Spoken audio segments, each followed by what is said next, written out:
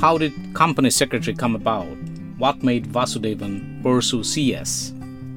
He was never really inclined towards studying CS. So why did he choose this course? Welcome to the second episode of our podcast, Banker with a Soul. Let's take a peek into Vasudevan's early college years.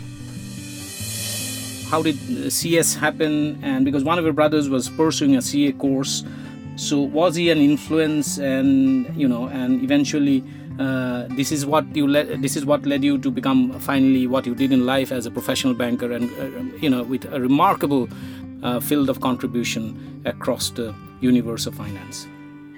Yes. So after college, I went and did BSc Physics without any idea why I'm doing that, because my eldest brother was chemistry, my second brother was maths. So he said, take physics. So I said, okay, fine, I'll take physics. And I went through it. I think I got some decent mark in BSc also. I think it was around 92% or something. We just study, isn't it? In those days, we never question anybody, why should I study or something. Our job is to study, so we'll just study. That's how we were in those days. But I really didn't understand much of what it was. And then after the exam, after the degree, I asked my brother, what should I do now? He said, I am a professor. The second brother is a chartered accountant. Why don't you become a company secretary? Right.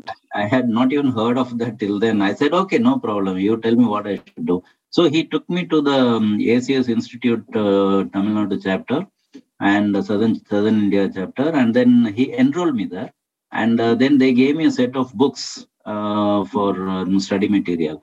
When I brought them home and I started reading, that was the first time I think in my life that, studies was really something which was interesting to me, something I could connect. When I was studying law and all the legal papers, the Contract Act, the Companies Act and all that. So that was the first time I think I could really connect to what I was studying, and it was very interesting. I was very fascinated. And so I really took it up very strongly from there on. And, you as you said, you were really happy. It was company law, and law to you was very, very interesting. You felt highly motivated to study. And I understand before the intermediate exam, the institute conducted a mock test.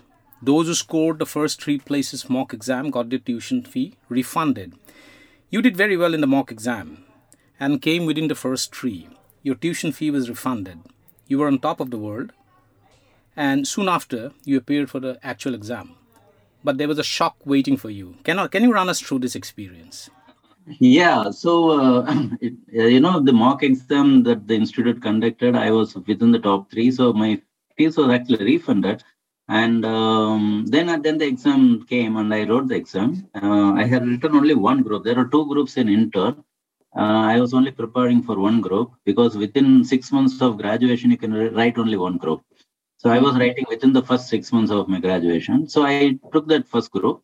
And when the result date came, so I took one bag from my mother and I took some money from her, telling her that I'll go to the institute, check the results, and on the way I'll buy some sweets and come.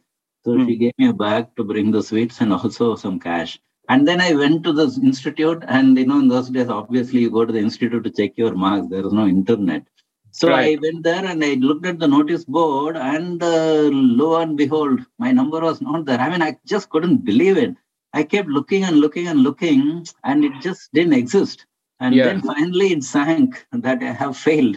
And, it was an extremely difficult thing to take. And, I was totally not it was completely unexpected.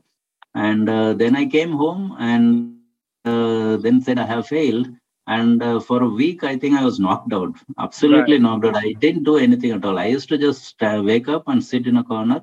I'll not take bath. I'll not eat much. I'll not go anywhere. I'll just sit in that corner for the entire 1 week. The world had crashed around me, and then finally I got out of that. So you could not understand what went wrong. You were obviously devastated. Now, you were unable to digest this failure. So you, as you said, you sat in a dark corner of the house for 7 days without moving. You slept there, ate there, but did not come out. Eventually, you told your father that you wanted to work. Is this how stenography happened? Yeah, so stenography was something I had learned in my school days itself. Again, it's a very fascinating subject, stenography and typing. Both Mm. are fascinating, and somehow I had a lot of fascination for that. So it was a hobby for me. So in school and the early part of my college, I had completed high speed and shorthand. High speed is the 120 words per minute. Then Right. there is a special exams for stenographers beyond 120 words per minute up to Mm. 250 words. That's the maximum test that is available in India. So Right. I wanted to do all the 250. So I went on to 150. I passed. Then 180. I passed. Then 210. 210 was the next speed. I wrote 210 and I was preparing for 220. But 210 I failed. Mm. So I wrote the 210 again and that next time I passed. But then the interest I lost. So I stopped at 210. And in typing, so 67.5 words per minute is the max test available. That's So I right. had cleared that. But this was just done as a hobby. But when the scenario happened and I told my father, let me go to work, I can't bear this any longer that I sit at home, study and fail.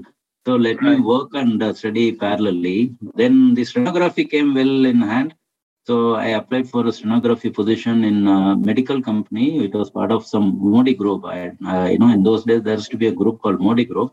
Win Medicare, was it Win Medicare where you use your stenography skills to get a job at the as a regional manager to the regional manager?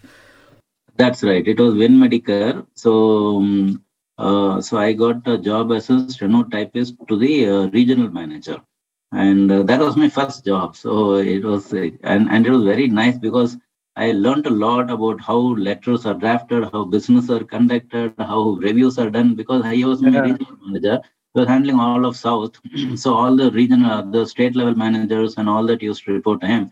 So there used to be a lot of daily sales reports and monthly analysis and all that. So I was involved in all that. It was very interesting to see how businesses are actually done. Right. And meanwhile, you wrote your ACS exam again and passed the intermediate. Before the final exam, you were required to have work experience as a management trainee, and those are the rules, the ACS Institute rules. You got the role as a management trainee at Cholamandalam Investment and Finance, which is part of the Murugappa Group in Chennai, and I believe that was in 1986. When your final exams approached, you took 3 months leave from office and studied very hard. This time you cleared all the three groups together in the first attempt and came All India third. Yet, you did not celebrate. Why? Yes. So I was preparing for the exam. The Chola was very kind to give me a good 3 months leave to prepare. Uh, Hmm. Very nice of them. So I used to sit and study for about 16 hours a day and prepare really hard. But Mm. through that entire 3 months preparation, the thought that was going on in my mind is that, the result is not in my hands. It's Mm. really not in my hands. I can as easily fail as pass.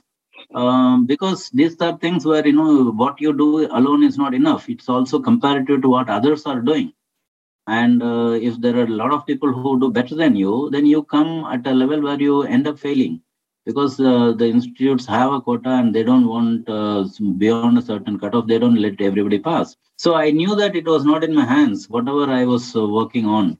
And so this thing was constant in my mind that what will I do if I fail? What will I do? Will I go into one more depression or will I be able to continue my life as normal? So the thought of failure was so high in me that finally, when I when I went to the institute and checked my results, I only looked at first group.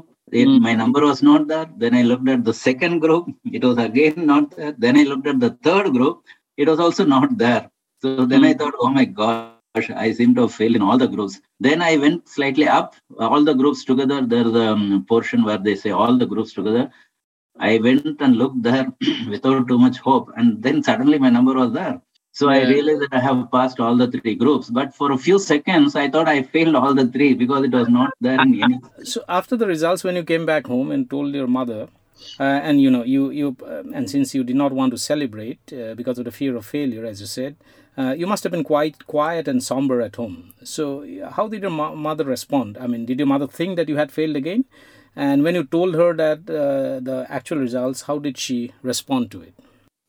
So I used to go by cycle to office in those days. So as usual, I went from the station. I went home in my cycle. I parked the cycle on the side, and then I came in. Then I changed my dress, washed my face, and all that, and then sat down for dinner. I didn't say anything to anybody, and my mother also did not ask me because she must have probably thought that I failed again. That's why I'm not saying anything. So she didn't ask anything. She gave me food. And then after I finished eating, then she asked, Enadachi, what happened? Uh-huh. Then I said, I have passed. And she said, what? I said, yes, I have passed. Then she said, but why didn't you not tell as soon as you came? I said, I don't know why. It just didn't feel like, such a great thing. And then, of course, they were all very happy. But frankly, somehow, I never felt that joy, which maybe I should have. I don't know. But it just, and I think from that to today, I don't think I really am a person who celebrates. I don't stand in the way of others celebrating. I encourage, I motivate them to celebrate. I'm not saying that that's wrong. But I think internally for me, whatever I do, whatever happens, it just does just one more thing. And I say, okay, fine, next what? Rather than saying, wow, great. So I think this ability to celebrate, I think, went away in that first failure. Little did Vasudevan know that after completing graduation, he would work the longest at one of India's best financial companies, the Cholamandalam Group. In the third episode, Vasudevan will speak about his long stint at Cholamandalam Finance, one which held him in very good stead during the later years in life.